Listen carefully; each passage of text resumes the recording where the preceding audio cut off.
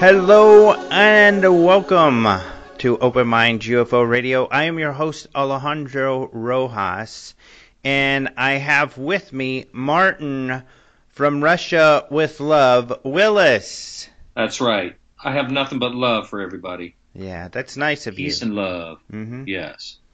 Yeah. And I survived. I drove and I survived. Oh, yeah. You told me driving out there in Russia is a pretty harrowing experience, huh? It is. All you have to have is a United States license and a certified translation of it, and anybody can drive. And nothing makes any sense.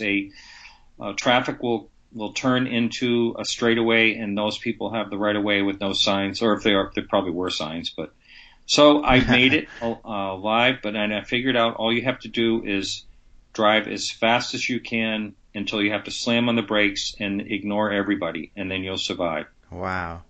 What if you drive slow? What happens? I mean, there's got to be some old people driving slow or something, right? I haven't seen that yet. Huh. Maybe it's a Darwin thing. Maybe they don't last. Yeah, right. That's what I was just thinking.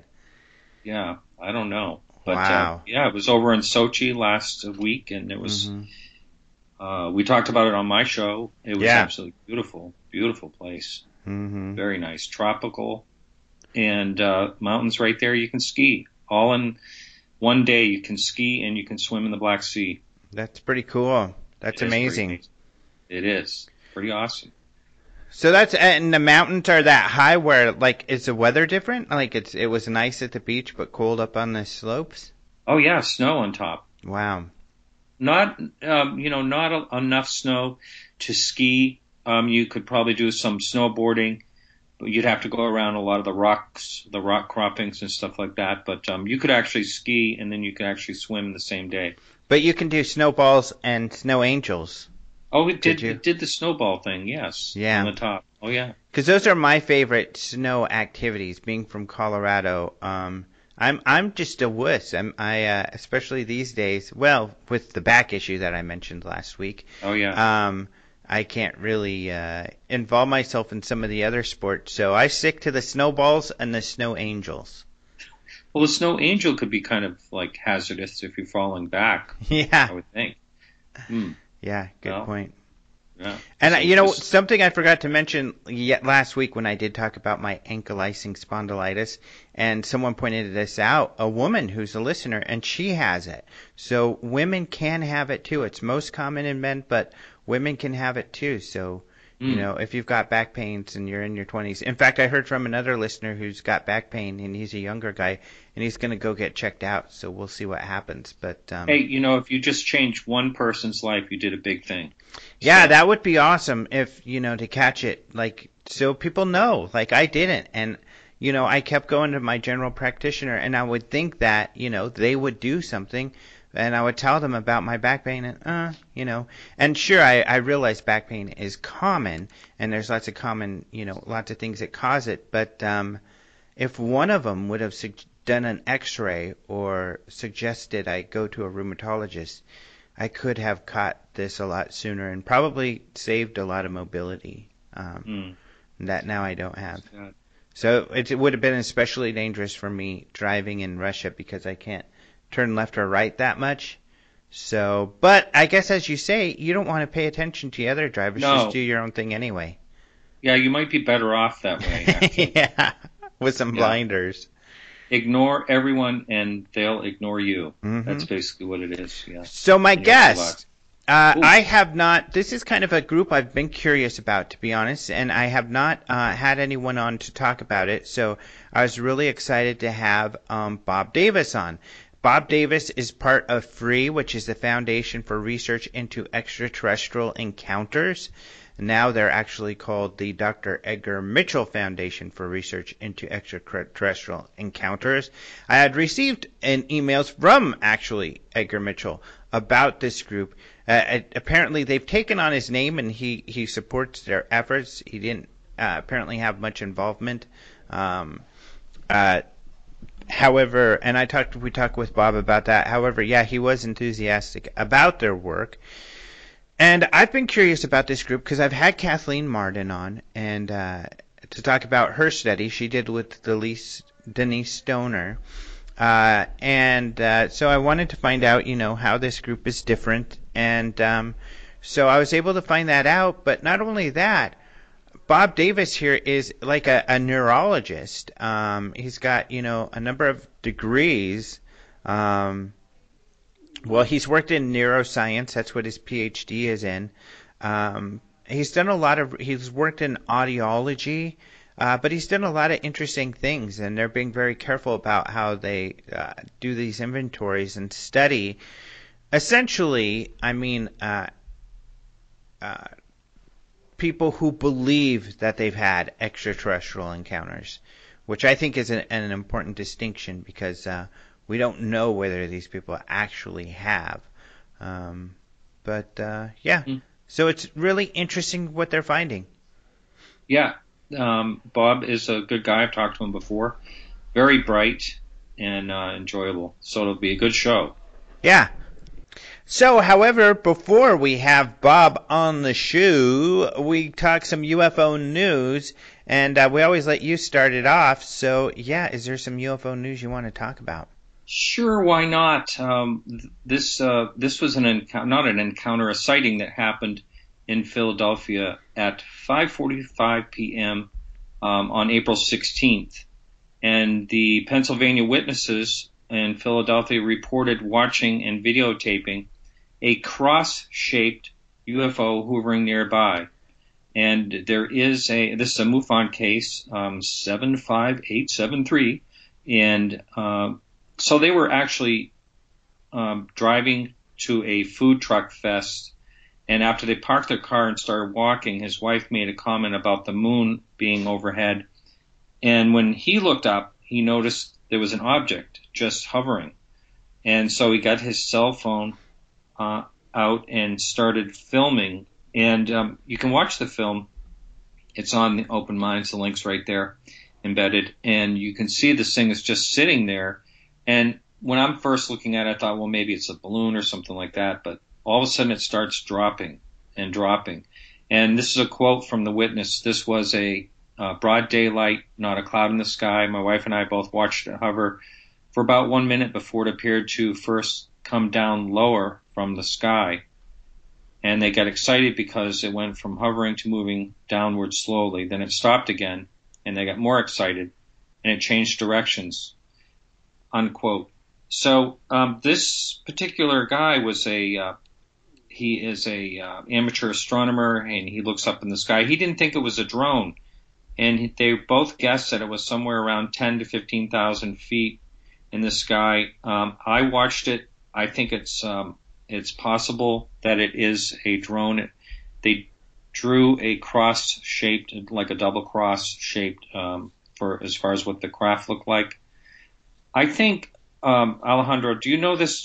Drones can stay fairly stationary in one area. I'm not talking like a helicopter drone, but the winged drones, I do believe they can stay fairly stationary. Oh, yeah, go definitely. Real slow. Mm-hmm. Yeah. So what do you think about that video?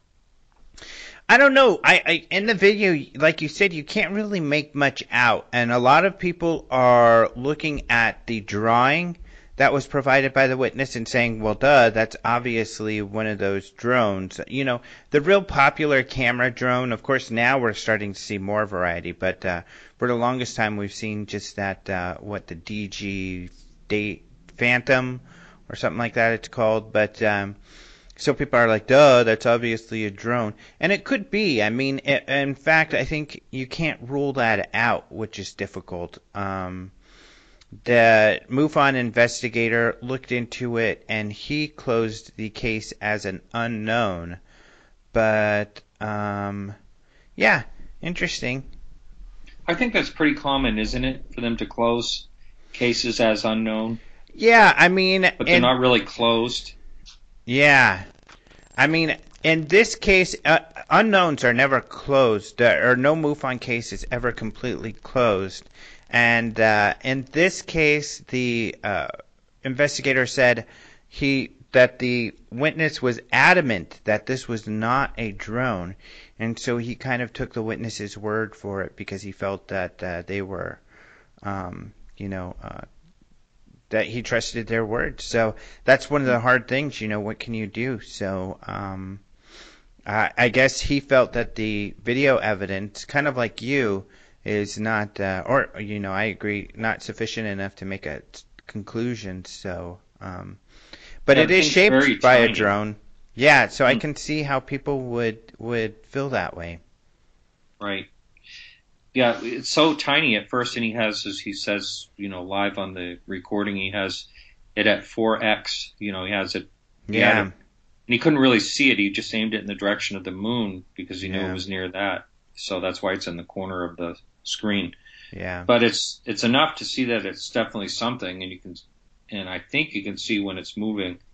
It's hard to say because it's just open sky, but Yeah. anyway, yeah, that. Yeah. Maybe he's right. Maybe it is something else. Yeah. So we'll see. Who knows?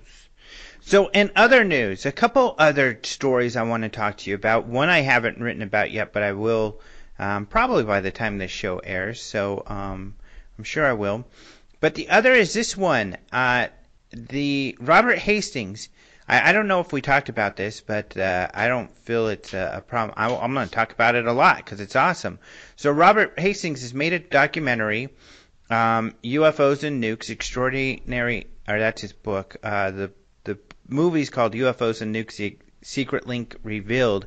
And it's a great documentary. Of course, many of you are probably familiar with his work since I had him on the show recently.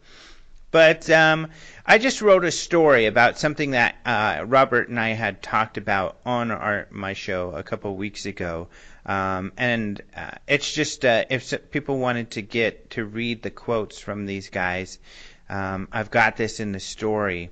And this is a couple guys who have come out to talk about how they were radar operators at Bentwaters Forest or Bentwaters Base in the 80s when UFOs were seen there, the famous Rendlesham Forest sighting, and that they did track a object on their radars, and the thing also flew and stopped near the radar tower, so they got to take a look at it. So I wrote a story Right. because this is pretty significant that, they're on camera talking about this, and I've got pictures of what the object looked like, and a large orange ball with portholes around it. So really, really interesting stuff. I highly recommend people go download this video, but yeah, really cool that these guys came forward. And you know what? I was speaking with Lee Spiegel earlier, who had talked to Charles Holt, who was the deputy base commander at the time, who also saw the UFO. And Holt had told him about these guys, and I guess they were nervous about coming forward before they retired because they just thought they might get in trouble. But it looks like they have not faced any negative repercussions for talking about this, as far as I understand. But really great case. But that just shows how how much of an impact this event had on their lives. And when you see them talk about this, you can see that. And, Hastings tracked these guys down and just says something that you have two of these guys in the tower who are saying we both saw the radar hits. They were stranger than anything we've seen. And we both saw the object, and this thing was weird looking. Yeah, and very fast. It went. Right. I forget how fast across the screen it went. They were saying, it goes to show that evidence still can come out.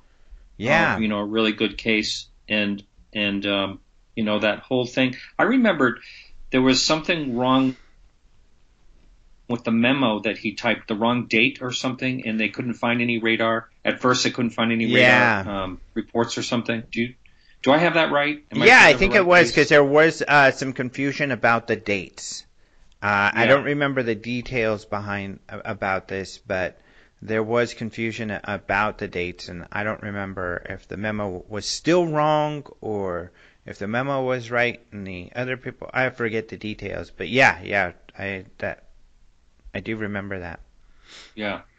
I do recommend. I actually downloaded that movie myself, Robert Hastings' latest that film, and highly recommend it. That part is one of the main parts I thought was very interesting in that movie. Is when those two guys were talking about that. Tons of the great round orange ball with porthole-like windows. Yeah. Tons of great first-hand testimony. So the other story, I'm not sure if you've even had a chance to hear much about. So George Knapp interviewed on camera Tom DeLonge in a running series that they're going to do on KLAS, which is the TV station that George Knapp works for. George Knapp, of course, being an investigative journalist. We've talked about him a lot because he's a great researcher and has done so much important work. But Tom DeLonge, they played a couple of the first two segments of their interviews last night. And Tom DeLonge claims that he essentially is going to be the harbinger of disclosure. That there are these insiders who have knowledge, first-hand knowledge of UFO secrets, and that they are talking to him, and they want him to come out with this information because he's a public figure. And he said in the future there'll be more information, but George Knapp in the second interview was able to get out of him that he claims that these guys have told him there has been a recovered alien being, essentially, and that there have been crashes, UFO or really alien spacecraft crashes. So that's what he's claiming. Yes, I had an email from someone this morning about that whole thing with all the links. I haven't looked into it yet, but it's the first thing that comes to my mind, and I don't know about what you thought or whatever, but why him? Why would they choose him to speak on such an important topic, and not someone like our president or someone like that? Yeah, or even maybe Michio Kaku, or someone with a high level of credibility who's open to the topic. So I think that's a great question. I mean, certainly Tom DeLonge is not someone who is seen as a credible person, and that's nothing against Tom DeLonge at all. It's just he's a rock star. And unfortunately, people don't look, highly upon them as far as, their scientific knowledge or anything. And, he's had controversy behind some of the silly stuff they sing about and stuff like that, which is fun. He's a rock star. He's fun, entertaining. People love him. But that's why he said he thinks they chose him, is that because he's plugged into the younger generation and he has a wide audience and a lot of people that listen to him. Because he said that he was curious why they chose him too, and that's why he says they say they've chosen him. But of course there's a lot of scrutiny that has to be employed when you're dealing with these people making these claims. So we'll see. And then of course we have no insight into their credentials or how he has verified these credentials. I mean, my fear is that it's like, Dan Burrish he's talking to, or somebody who claims to have all this knowledge when they really don't, or maybe even Richard Doty or someone else. Yeah, I was just thinking of a disinformation tact. Yeah, that could be another possibility, which would not be very funny. Yeah, so it's good and bad. I mean, it's good in that it's I don't know. I there be people who disagree. It's mostly good in that we have some interesting stuff to look into. I know some researchers like Hastings. I'm certainly going to be open-minded to whatever.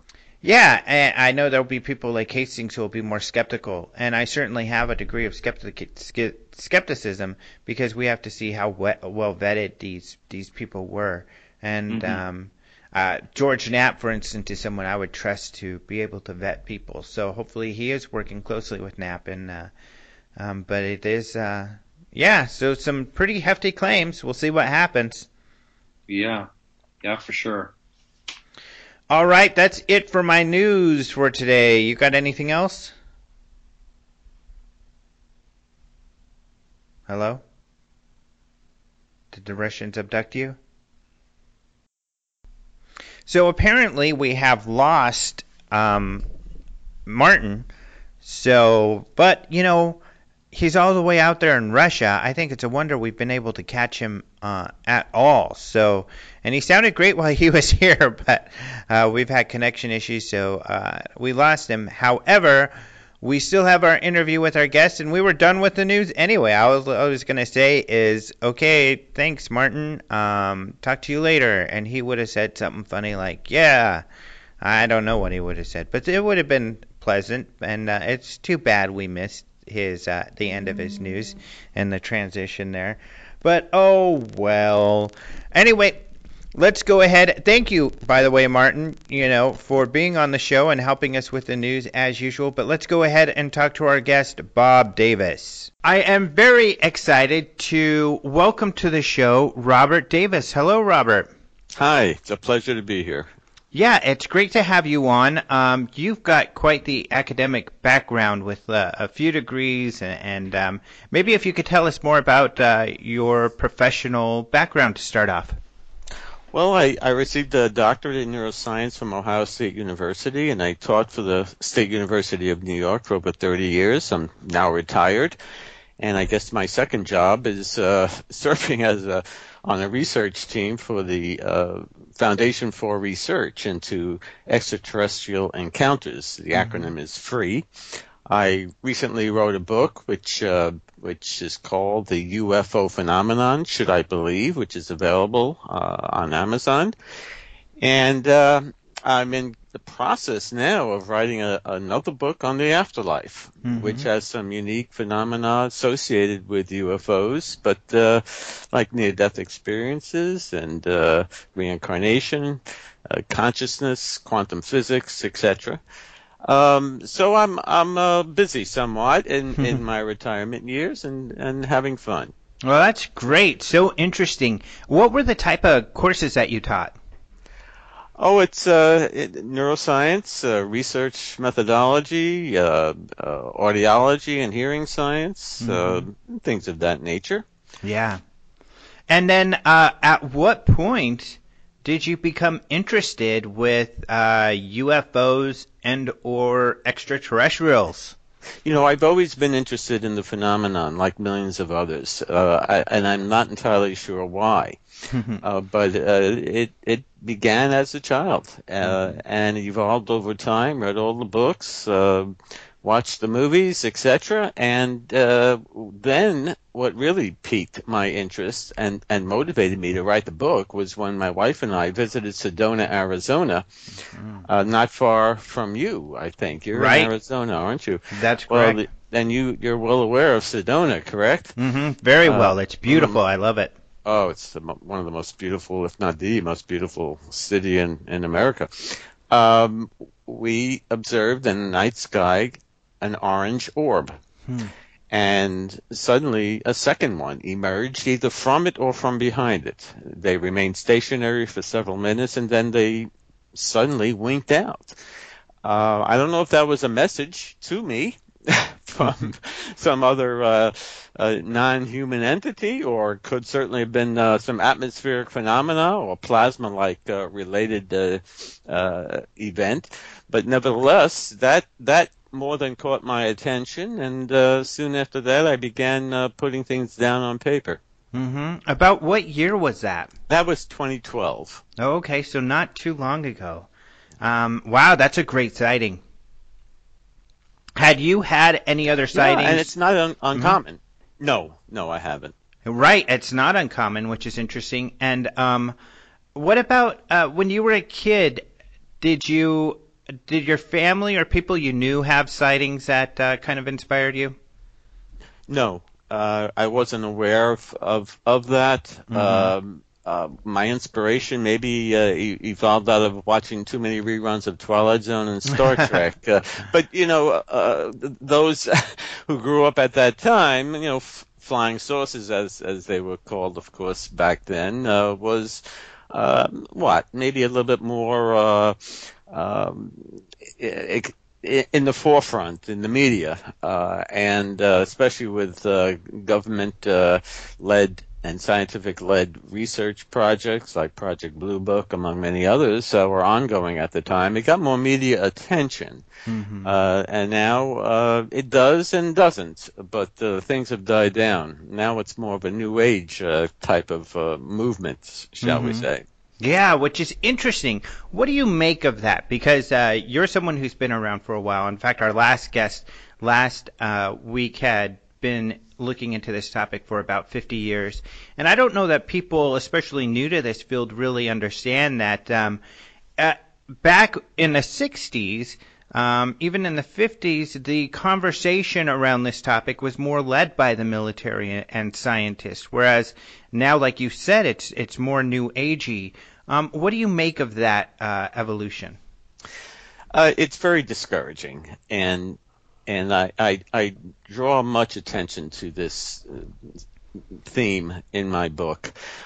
It's largely ignored by mainstream science, when in fact just the opposite should be the case. This is a real phenomenon. I have no doubt that UFOs exist. And I say that based on my extensive research on ufology.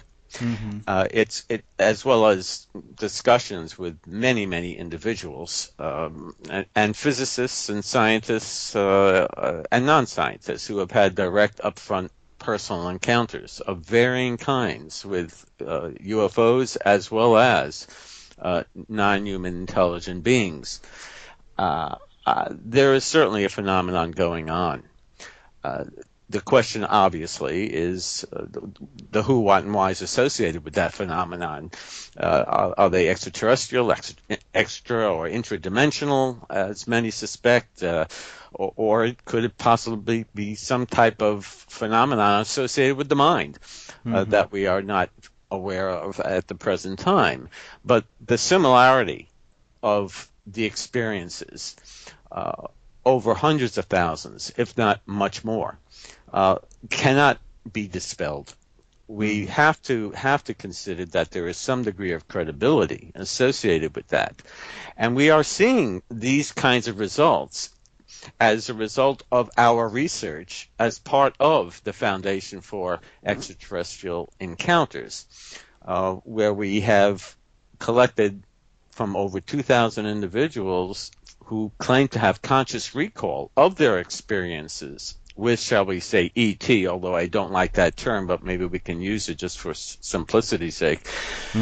They report very similar types of experiences, which we will get into the data, at some point in time during our discussion. But the nature of the phenomenon is so perplexing and unique that one cannot help but be stimulated by it and consider it to be valid at some level. Now, many people in the field of ufology will make firm conclusions about what the phenomenon is all about, which is highly premature at this point in time. But nevertheless, I truly am very turned off, tired of hearing the same type of debate and arguments about whether or not that object is a UFO. How often do people discuss this in books, on radio shows, in various media forums, just trying to decide whether or not it is indeed unidentified? Excuse the expression, but big deal. That's not the point. we're not trying to determine if UFOs exist. They do exist. Stop debating about whether or not that thing that lit up and changed colors and moved at 12,000 miles per hour and made right angle turns, defies the laws of gravity and inertia, is in fact a UFO. It is. These things do exist. There's more than ample evidence about their kinematic, physical maneuverability. It's a physical effects, psychological effects on individuals who encounter it. That's no debate. But yet, ufologists continue to conduct retrospective analyses by continuing to debate whether or not Roswell represented a crash of some kind of saucer from somewhere else, or was a Russian plane, or Project Mogul weather balloon, or if Rendlesham Forest incident was in fact valid, the Phoenix Lights. We can go on and on. Nothing is going to be gained by continuing to try to dissect, as we continually do in various ways, whether or not these events represent a type of alien craft from wherever, whatever space-time they may be, or solar system. That we're not going to understand, in other words, the essence of the phenomenon using the same type of approach. What we need to do, and what Free is now in the process of doing, is collecting from, again, individuals who claim to have conscious recall of such experiences by trying to better understand the essence of that experience. Mm-hmm. What happened to them? What was unique? What are the similarities or dissimilarities among the thousands of individuals who we have already obtained data on and are continuing to get data from in the form of now qualitative responses? They're elaborating, in other words, on the quantitative surveys that we had given them, which are very revealing. Mm-hmm. And go ahead. Yeah, I want to get into that. And it's interesting you're saying this because your book is called The UFO Phenomenon, Should I Believe? And I guess my question would be, who was the audience for that book? Because certainly for you, that's a foregone conclusion that the phenomena exists. Without a doubt. And yet I approached the book with an objective in mind, whereby I would not lead the reader one way or another in terms of believing it or not. Presenting the evidence, providing some opinions, but nevertheless not trying to sway the reader in one direction or another. I don't think that is entirely appropriate. Because people tend to believe things that are consistent with their own beliefs and disagree with things they hear or see that's not consistent with their beliefs. So I try to maintain an objective approach, as I'm doing in my book on the afterlife. And it's for the individual who is just beginning to find an interest in this unique phenomena, as well as the more experienced ufologist, where I bring in some scientific principles, trying to explain what might be behind the, shall we say, force that governs and regulates its behavior. Speculative in nature, of course, but everybody has their own theory, which is far, far from certain, again, despite the conclusions that many individuals make in this field, which is another unfortunate issue, which is why this mainstream science regards ufology as a pseudoscience. They are highly skeptical of it because of the lack of the scientific method used in analyzing, testing the various theories, shall we say, which probably is not possible given our limited scientific principles to apply to understand the underlying foundation of the phenomenon, which seems too intangible to test, to adequately study. And the evidence thus is elusive, and the questions are much more than the answers that we have. Mm-hmm. So, I mean, even though you feel that we're past, or at least maybe UFO researchers should be past the question of whether or not something's a UFO, I mean, that kind of seems where the book is. The book is in that conversation of whether or not the phenomena exists. And essentially you're providing information in an unbiased manner to the reader where they can weigh what they think, given what the information you've provided, where you see that, there's enough evidence and there's enough information that, it's obvious there's a phenomena, whereas others, and I guess that's where the conversation is still pertinent and still exists, is in the mainstream, in those people who are just beginning to be curious. They still have not, made up their minds. So that conversation is certainly, at least in the mainstream kind of discussion. That's right, and that's very well said. I'm not trying to lead them one way or another, nor do I dispute or dispel prior investigations into the phenomenon, which has existed for many, many decades, and we can spend many, many hours talking about that.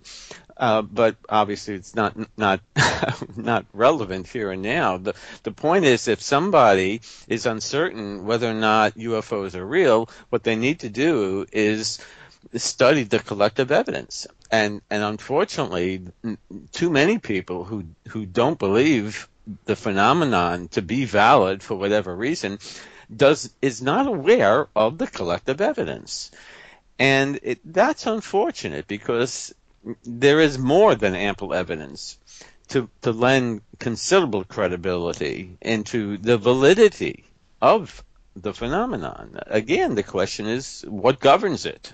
Are we talking about non-humans who are operating vehicles, or are we talking about something completely different? And we don't know. We don't know. But I'm presenting classic cases like Roswell and Rendlesham and the Belgium incidents, on and on, Washington, D.C., even 52, among many others, more of the more critical ones, as well as the research that has been conducted, Project Blue Book, Cometa Report, Condign, worldwide for many decades, and the results of that. The disclosure documents that have come through via the Freedom of Information Act, the citizens' hearing on disclosure led by Greer and Bassett, which is profoundly interesting. Everybody who has even the slightest interest in the phenomenon should get on YouTube and search for the Disclosure Project. Here we have many individuals from high up in the government and military to the average civilian who experienced events associated with this phenomenon that are extraordinarily difficult to ignore. When Jafari, the Iranian pilot, describes in great detail how he pursued a UFO, tried to fire upon it, unsuccessfully, of course, and the maneuverability of that craft, which he interpreted to be moving, approximately 7-8 miles in less than a second, on up to 12,000 miles per hour, and another craft came out of it, et cetera, et cetera. These kinds of reports make me, at least, scratch my head in very vigorous ways. I don't know how to interpret it, other than I don't dispel or dispute the psychological state of so many individuals who have had these kinds of unique encounters, not necessarily up in the sky, but in their bedroom, and they have reports seeing the Greys or other beings come in and whisk them away into a craft, and maybe they receive some kind of medical experimental testing for whatever reason, experience telepathic communication from these beings and messages. But what's most interesting is the transformative behavioral changes that they report. That's positive. Let me emphasize, that's positive in nature. Something that is quite inconsistent with what we often see in books and on the internet, which describe these kinds of encounters, or shall we use the term alien abductions? Not a great term, but for the most part, it's regarded or mentioned in a negative way. And initially, when people report being so-called abducted, it is a highly fearful experience. But so many of these individuals, at least through our research, has shown that through conscious recall, while initially their feelings were of fear, over time, through repeated abductions, which is not uncommon, they don't want it to end. They don't want it to end. Over 90% of these individuals say that. They do not want it to end. And you have to say, why? Mm-hmm. That's because it is a positive, highly positive experience for the vast majority. And you wonder why. But they are positively changed in many, many ways. And I'll we can get into the data to provide the specific details of that sense. Well, and so the question then is, with free, I guess one of the questions, I've had a lot of questions, I haven't been able to get them, and so I'm really excited to have you on.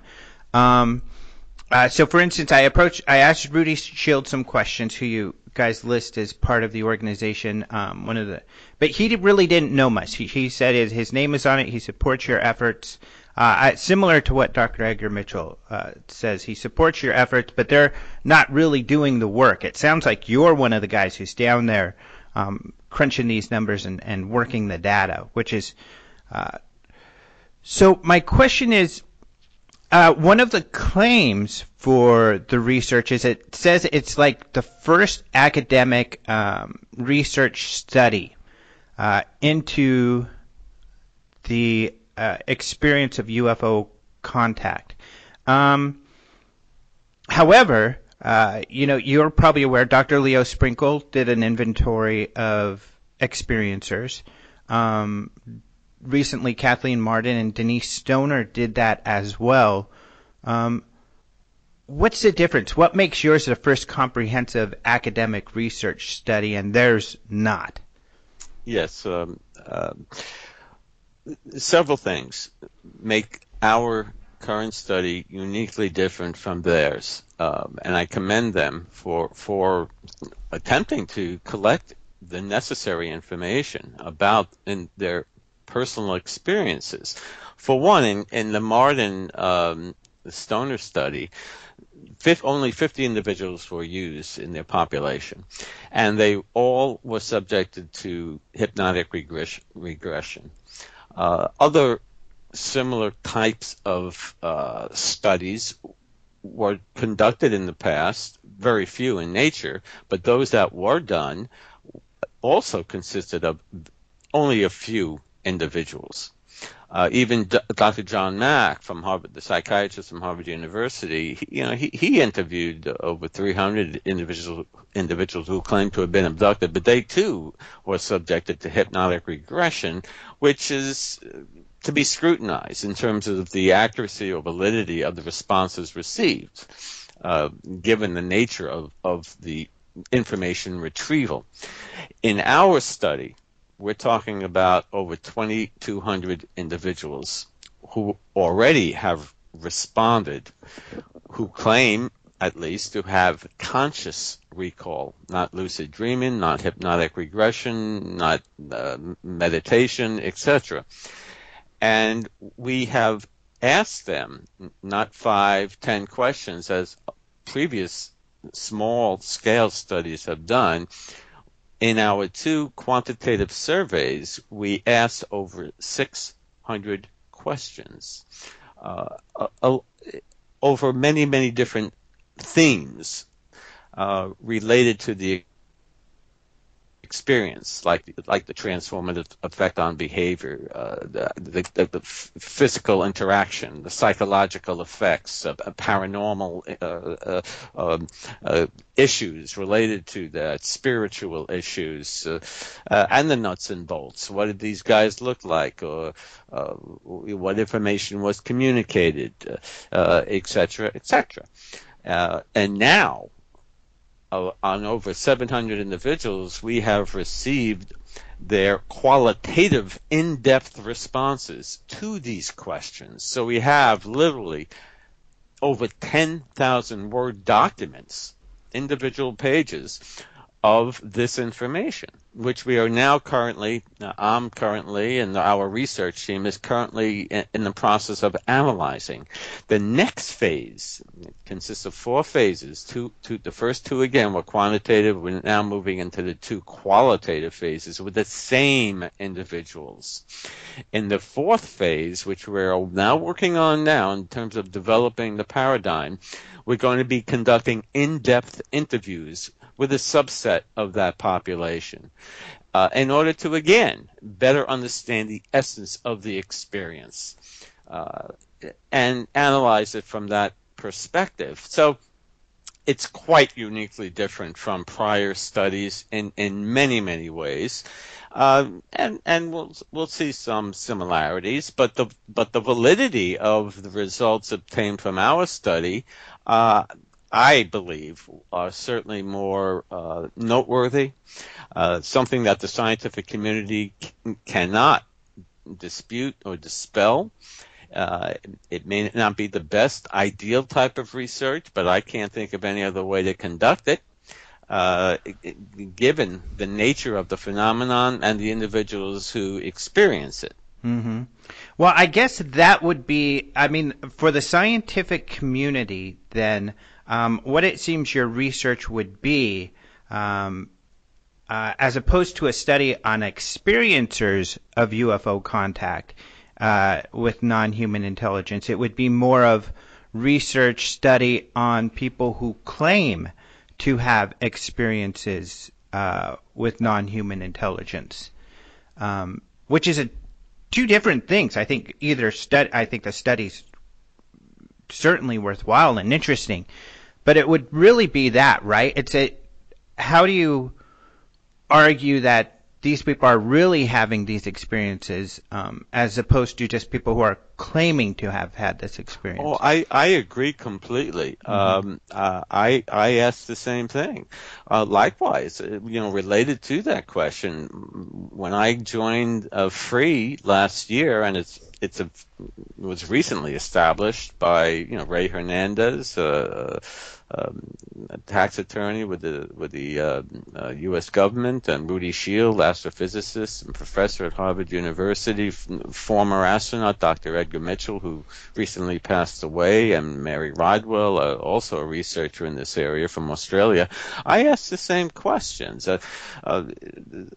Also, how do we control for the mental state of these individuals? How do we know that they're not fantasy prone or have some psychosis? And you can't control for it 100%, but we ask many questions in our surveys. We're going to follow up in the interviews and try to get a better sense of these related issues to control for these confounding variables, shall we say. And yes, some people who claim to have the experience, many people claim many things that certainly aren't true.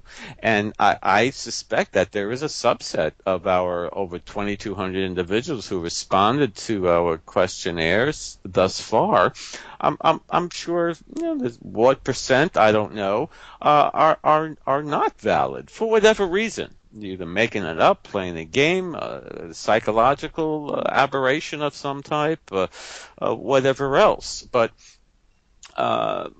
we're trying to control as best as possible through a survey, and surveys are not the best kind of a way to conduct research. But when we're dealing with the type of phenomenon such as UFOs, where people claim to be abducted or not, but have personal contact in some way, you have to approach it from a phenomenological basis, a qualitative basis, and that's accepted research in sociology, anthropology, etc. John Klimo, a well-known psychologist in parapsychology, he's an expert in this area, and he's on our research team. So we're paralleling, so to speak, adopting many of his research paradigms, which have been proven to be successful in the past.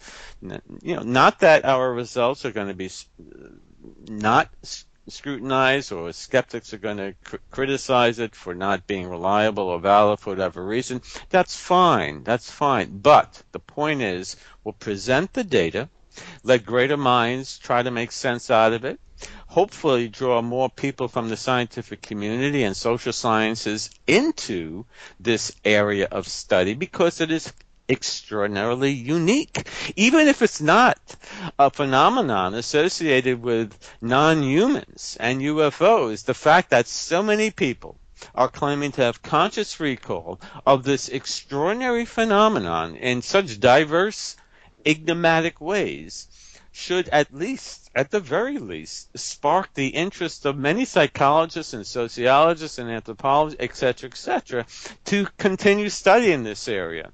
It doesn't mean, people from Mars are coming here, to find cheese or whatever. It means something extraordinary. And I'm not one to say that is the case. Beings are coming here from another space-time or another solar system. It may very well be. It may not be. And I'm trying to be objective as much as possible. I cannot be moved by it. But what strikes me is the similarity of the responses from so many people who don't communicate with one another. There's something going on. I'll be so bold as to say that something extraordinary going on, and it's consistent. What we're seeing is consistent with what Alan Hynek said, who led Project Blue Book for over 20 years, and other scientific investigations led by the government back in the 70s. John Mack, the well-known Pulitzer Prize-winning psychiatrist from Harvard University, Jacques Vallée, among others, who said it's not only a physical phenomenon, but it's also a psychic or mental one. They picked up on it back then. But we are going many steps further. And also seeing, it is a nuts and bolts issue, no question about it. But there is also a firm, pronounced psychologic, behavioral transformative effect on the individual that is long-lasting, that is permanent, for the good, for the better. That's what I found interesting with Dr. Sprinkle's study, because he discovered that as well. And it seems like these studies are all having similar results. But that argument that you just made, that even if it's not related to people from Mars or something like that, it's still important because so many people are claiming to have similar experiences. But that's why I personally am very careful with the language, because I interface with mainstream media often, and so I have to be careful to be sure to maintain credibility. And I think that's what I wonder. Do you think it might be better to call this a research study on people who claim to have experiences, as opposed to saying it's a research study on experiencers? Because it seems like scientists, certainly psychologists and others, would be more, and you would know better than I, but it seems like they would be more inclined to participate in a study that says it's about claims of experiences, as opposed to, they might be more, off-put by a research study that is saying that these are experiencers of the phenomena. Well said. I can't agree more. And I will emphasize that certainly in when I speak about free and the associated results from our study at conferences, when we write this up for publication in various media forms and scholarly journals, without question, Mm-hmm. It is based on claims. I'm not going to push this down anybody's throat or telling them again. Yeah, this is highly factual. Everybody's reporting this is sane. Et cetera, et cetera. I'm skeptical myself. My scientific background, dictates that internally, so to speak. So we have to be very careful. And skeptical, no question, about the nature of the responses and who they are coming from. I can't agree more with what you just said, but nevertheless, we get insights into the phenomena from the surveys and the qualitative results obtained thus far into maybe the objectives of these non-humans, again, who are claimed to be non-humans, the type of communication that they experience, the effects on consciousness, even near-death experiences, and the life-changing transformation that they undergo, among others. For instance, 93% of the 2,200 individuals, again, who claim to have conscious recall of this experience, they believe that these ETs, again, I don't like that term, let's just say non-humans, are from other planets or dimensions, and that they're already among us. 93% agree with that. 84% say communicated with a non-human intelligent being. They describe these ETs. Of course, the short grays are commonly seen, as everyone familiar with the phenomenon is aware. But interestingly, human-looking ETs, 54%. That's the highest being reported. Human-looking, not exactly, but they appear, very, very similar to us. Higher than the gray Oh, types? yeah. Oh, wow. Interesting. A little bit, yeah, yeah. And then we have a wide range. The insectoids, 15%. The tall grays, short grays, reptilians, 15%. Even energetic beings, and that was fairly high. Spirit or ghost-like. That was also very high. So I don't know if we're looking at different phenomenon or possibly different species that's being claimed to have been experienced. But the interesting, again, point is that mostly are human in appearance, whereas the media, the internet, etc., reports basically all being short grays, large head, insect-like eyes, narrow neck. You ever think we all know what the description is? But 43% said that they recall being on an ET craft, conscious recall.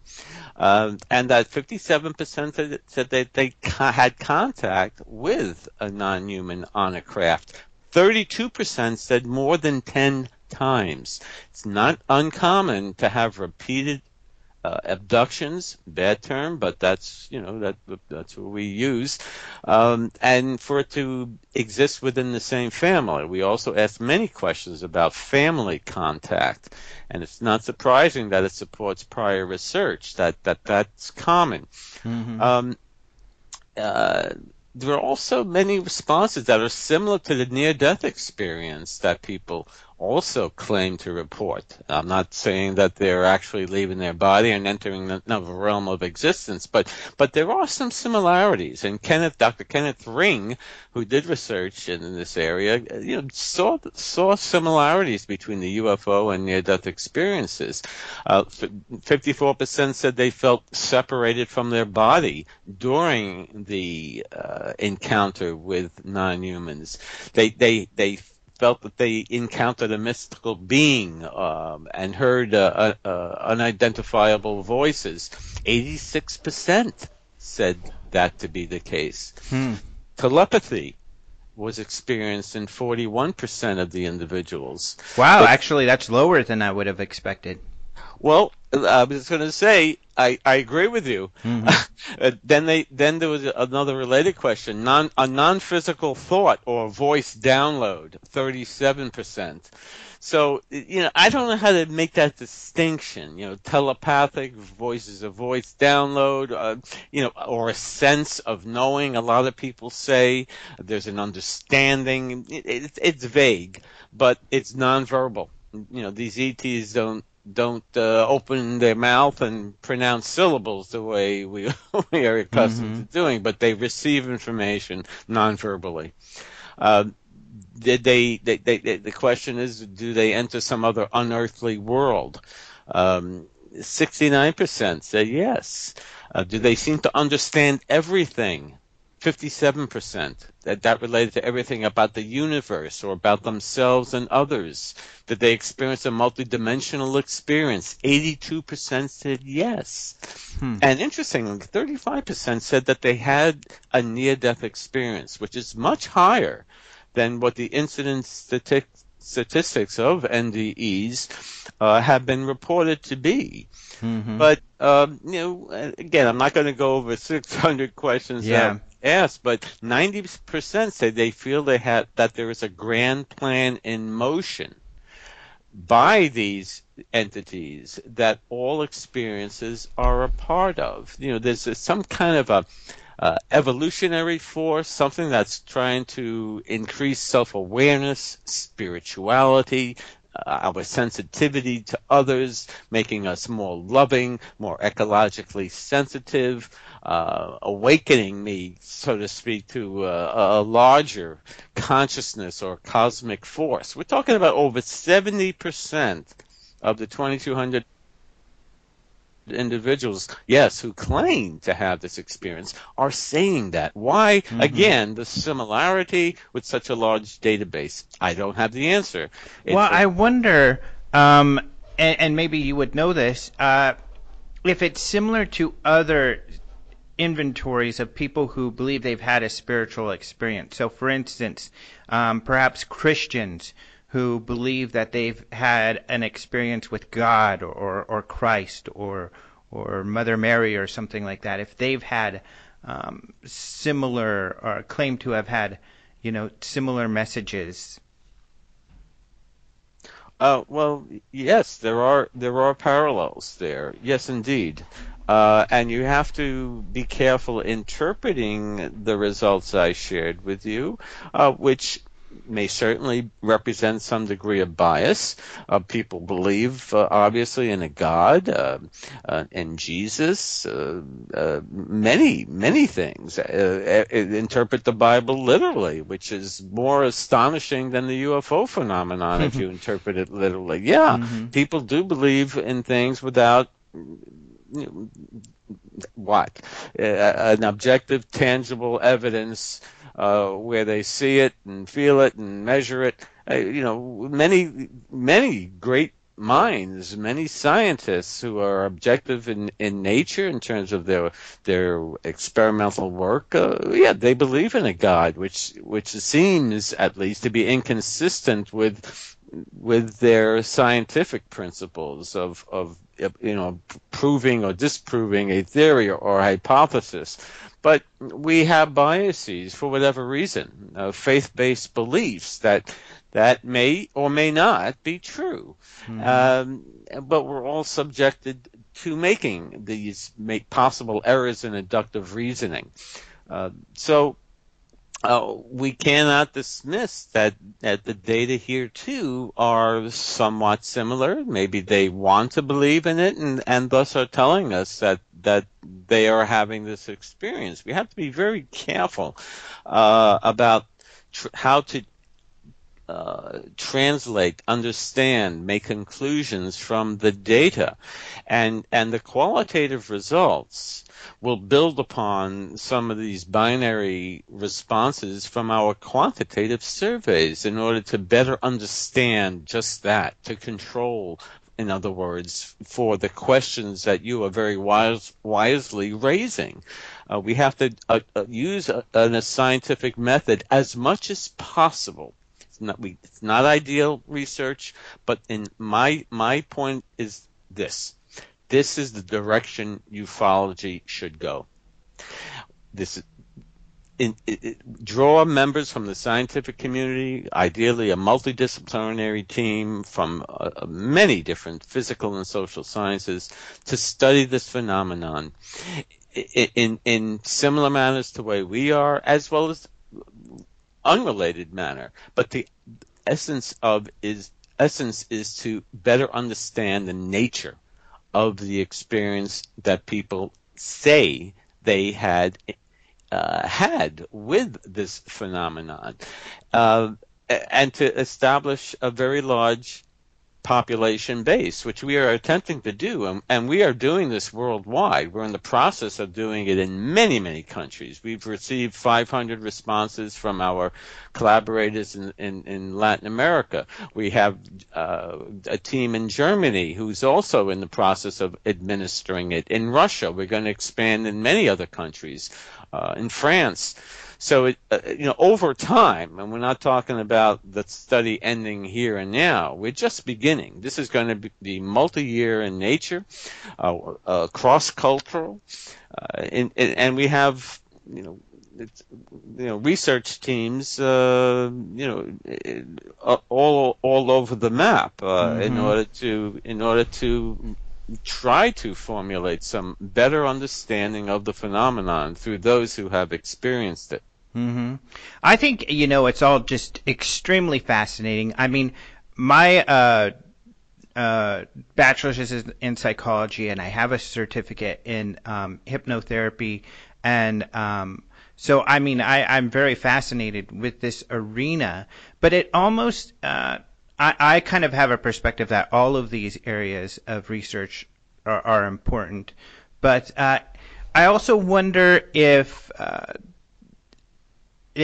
your findings may find that just because, dealing with other paranormal areas, that when people believe that they've interfaced with the supernatural, that these changes that you've talked about, or these thoughts and ideas that you've talked about, are universal. So, in other words, it's not just that they've interfaced with what they believe to be a UFO or a non-human intelligence, but that these findings are similar across the board with people who believe they've had an experience, supernatural experience, whether that be with Buddha or any other, or Bigfoot, because really, or ghosts, because you do hear similar ideas across the board, it seems.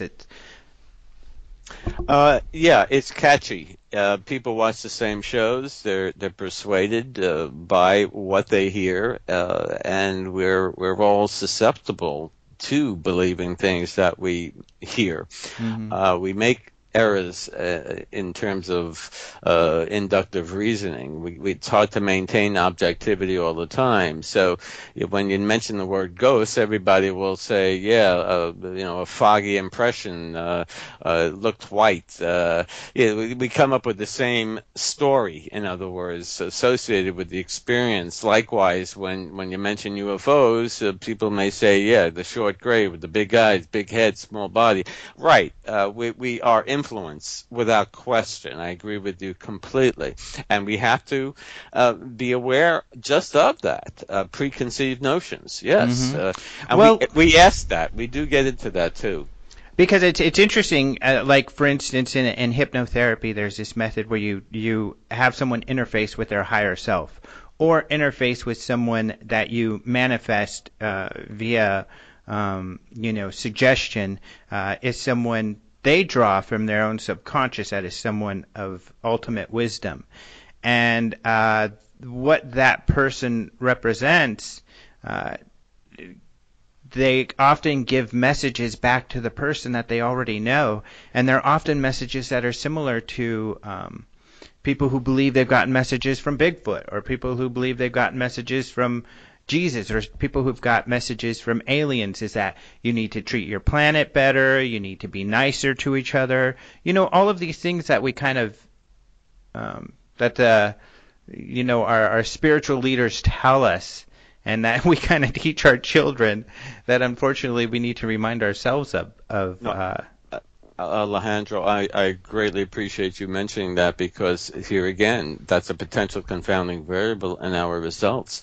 But why? And I agree with you. Mm-hmm. But why do so many people say that they have been transformed? Over 70% say based on their experience, conscious recall of the encounter, they have strongly increased their desire to help others. They have much more compassion for others. Mm-hmm. They appreciate the ordinary things in life. They're more interested in psychic phenomenon.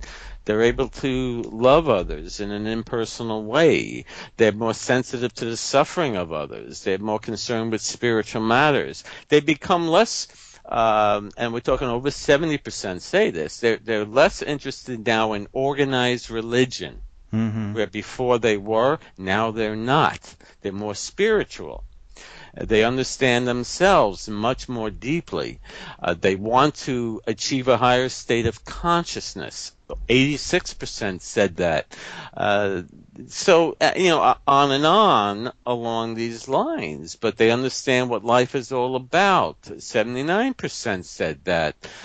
Purpose to life. They have a better, a more spiritual, conscious, expanding effect as a result. Now, I don't know how to interpret that. Let people much smarter than I try to make sense out of it. It might relate to some of the things that you're talking about. We have to be very careful not to interpret these results literally, as if it means, yes, UFOs are coming down here. ETs are coming out and bringing people up into their craft and doing the XYZ and transforming them behaviorally. I can't make that kind of conclusion. It's premature to do so. Unfortunately, many ufologists do that. Like many ufologists say, extraterrestrial craft landed in Roswell, or et cetera, et cetera.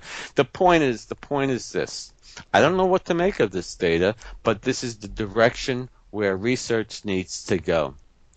And that's my main message. Stop analyzing Roswell, the Phoenix Lights, Rendlesham. I think it's necessary. I commend individuals who have done that. We learned a great deal about the phenomenon. By doing so, we established that it is a real phenomenon. These things do amazing things. They're miles long. But what if those incidents turns out to be, let's say, a human-made object, like a black project or something like that? I mean, that's why I think research in all of those areas is still important. Certainly, I agree with you. There needs to be more research in the direction that you're talking about. But I think the study of all of those instances still needs to continue, I think. At some level, yes. I agree with you. Many of these experiences are black projects. But when you go back into the 60s, 50s, and people like former astronaut Gordon Cooper, who was one of the original astronauts, when he starts talking about seeing a saucer-like craft descend on the desert floor through his own eyes, as well as many others with him, and it lands, and then it immediately takes off in a blink of an eye. He also pursued them in the 50s in test aircraft, trying to, and they were achieving altitudes and flying at speeds that, in his mind at least, and I take his word for it, were not man-made, were not of this earth. He's not alone. When it occurs way back then, there's no black box project that I know of, maybe I'm wrong, that could have done those kinds of things at that point in time. We have so many instances like that, where it's hard to write off. There's too numerous pieces of evidence along those lines that contradict any conspiracy or disinformation campaign or black box related project. That goes on, yes, indeed. But we should continue some degree of research along those lines. I agree with you. We can possibly gain more insight into the phenomenon doing so. But I think however, much more emphasis should be placed on focusing attention by ufologists and hopefully the general mainstream scientific community in this direction. The meaningfulness, the essence of the experience on individuals' lives. Now, will this lead us down a dark tunnel? Possibly, but we at least need to try to focus some degree of effort in this area. Mm-hmm. My last question, because we're running out of time, and I just love the topic. I could go back and forth with you for all day, for the rest of the day. But this is really interesting. But I know some people will be thinking out there, well, what about the work of David Hopkins or David Jacobs and Bud Hopkins? They interviewed, according to them, thousands of people, and their conclusions were very different. What is your take on their work? Well, one, the data they collected was through hypnotic regression, and they've been criticized for that use of that technique. It's valid at many levels. American Psychological Association does acknowledge it as a very useful tool for many things, but not necessarily in terms of accuracy in recall, and that's why it's not admissible in a court of law. They also reported that the alien abduction experience was largely a negative one, which our survey completely contradicts. So, the last experiences are generally, are regarded as positive by over 90%. Of the individuals. Again, initially, it was a highly negative, fearful experience, as it should be for anyone. But they adapt over time, and they realize, so they claim, the many significant benefits derived from their continued encounters, so shall we say, abductions. It's hard to interpret their results literally, because they may have potentially led their clients, although they say they were very careful not to do so. But still, the methodology, which was distinctly different than ours, makes it such that we're comparing apples and oranges, so to speak. Nevertheless, they presented very interesting results. It's not accepted. It's been criticized, certainly, in many various ways. Likewise with John Mack, initially a skeptic, became a believer. That people were at least believing, or claimed to believe, that they were being abducted. And obviously he came to that conclusion and had a fight for tenure with the Harvard administration. Yeah. Which, interesting. He thought it was a very much a non-physical, kind of out-of-body experience for the most part. Yeah, exactly right. And that's why we're drawing parallels with our research, which says the same thing. It's consistent with what he said, with Dr. Alan Hynek. These are people I regard very highly in the field. There are not many ufologists, if you want to call them that, who I do concur with, but there are a handful who I greatly respect, like Hynek and Vallée and Hines, Hastings, among others, certainly, that I consider more I'll listen. Let's just say I'll listen to them with more open ears than many others. In terms of analyzing what presidents know about UFOs or not know, that's important. Debating the MJ-12 document, that's important at some level. But we know the government, military always consider this to be a very important topic of concern. We know that they try to downplay it and hide it. Nick Pope I have great respect for, and he admitted it. The British government, he was at the UFO desk for the Ministry of Defense, and he admitted that they purposefully presented a disinformation campaign not to alarm the public, and they don't have answers, more than likely.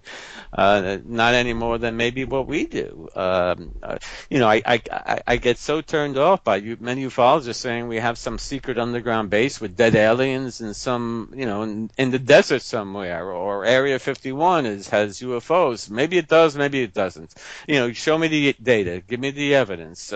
Don't make firm conclusions in the absence of such evidence. Mm-hmm. But we're looking at basically anecdotal evidence, although there is some physiologic and physical evidence in the form of electromagnetic radiation. I mean, we can go into great detail about that. In landing sites where UFOs were reported to have been observed, effects on germination, plant growth, et cetera, cow mutilations, crop circles, and the whole 9 yards. I mean, maybe all these phenomena are interrelated, and I get into that in my book on the afterlife and theories of quantum physics, which again is highly theoretic, but it might serve as a basis to explain the phenomenon. And we do have many physicists like Rudy Shields on Free. He is the executive director, Harvard University astrophysicist, who firmly believes that this is a real phenomenon. And by the way, before I forget, your listeners, if they're interested in learning more about the Foundation for Research into Extraterrestrial Encounters, to visit our website at experiencer.org. Experiencer.org. They could visit my website too, which is the UFO Phenomenon.com. The UFO Phenomenon.com. They could read about, if they're interested in getting more information about me and my book, etc. But they can see our survey results on experiencer.org. They can read many papers that are scientific and non-scientific in nature, many written by members of Free. And this is not a new age group. Let me dispel any questions about this. We have many leading physicists, psychologists. I can't speak about myself. I'm biased, but and non-scientists, experiencers, people who've worked with experiencers. It is a serious study by very smart people, and it should not be completely dispelled out of hand. But at the very least, look at our papers, look at the data. I'm trying not to force feed it in a sense. I might sound like it or arm twist people into believing this. I don't know what to make of it.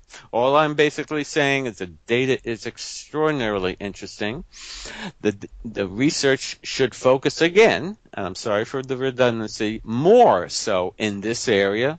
Keep up, yes, with the nuts and bolts research, and I commend the ufologists that have done so in the past, and certainly people like you who continue to discuss this extraordinary phenomenon in the media.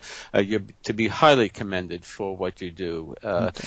This is a significant issue of our time that is unfortunately ignored by mainstream science, when just the opposite should be the case. And theories, they abound. Maybe the issues are in quantum physics, the answers in terms of alternate dimensions, and Stephen Hawking, the smartest guy. Don't listen to me, listen to Stephen Hawking. He'll get into the wormhole issues and alternate space-times, other dimensions that allow for the possibility of other entities to coexist with ours. I don't know how he comes up with that, but many physicists believe that too. This is mathematics. I want to get in one more question. We've gone over, but you talk about the mainstream and the other smart people out there, and I am curious, what do your colleagues, the other mainstream scientists that you've worked with, have you spoken with them about this topic, and how do they generally react? Wow. I've purposely only spoke to maybe a few. Of course, people in academia, for a variety of reasons, are reluctant to admit that they have a great interest in this topic area. I think, again, for fear of ridicule, certainly. And people do, interpret it, unfortunately, in the wrong way. Like, this guy's nuts. You know what I mean? Which, and I'm not entirely sure why, but it's a far out notion. It's a strange phenomenon. Many scientists don't have the answer, so they don't want to study it. It defies scientific principles, so they disagree with it and consider it an area not worthy of study. So I purposely, I remained, so to speak, in the ufology closet, and only, shared it with a few who were highly skeptical of it. I eventually gave them my book, not to persuade them, but to say, before you denounce it or think I'm a little wacky, which I admit I probably am at some level, understand the facts. And that's another important message that I must get across to your listeners, especially for those who are just beginning to develop an interest in this area. Seriously study the evidence. Go back to the 50s, 60s, 70s, conclusions from scientific studies, and thoroughly investigate it before you make a final decision. Unfortunately, there's a lot of nonsense out there and a lot of sense, and it's hard to decipher who and what to believe. And it's those books that do exist out there. My mom was abducted by an alien from Venus. You know what I mean? It's unfortunately, it gives ufology a bad name. And people are very much turned off to the overarching issue of ufology by such kinds of takes, or blogs and books that are just utter nonsense. While there are very excellent texts as well out there, and radio shows like yours in particular that have very good guests. I'm not making comment about myself, but I listen to your show all the time, and I really appreciate your insights and the quality of the guests that you do have. I listen to it while going to sleep and upon waking up. I find it very interesting who you have. I was listening to Whitley Strieber you had on. I forget the individual's name. Well, thank you. Now you're embarrassing me. Not intentionally, but it's true. Well, thank you very much, and we need more shows like this. Well, thank you very much, and I think you are right up there. This has been fascinating. I think you've been an absolutely wonderful guest. I'm so happy that you were able to make time and come on the show and share more about the organization. And yeah, I'll definitely talk about the links again, and I'll have them up on our website and on the description for the show. But this has been absolutely fascinating. Thank you so much for coming on the show. Oh, it's my pleasure to speak with you. Keep up the great work you're doing, and I'm sure you will. And I thank your listening audience for tolerating my diatribe for an hour or so. Well, thank you very much.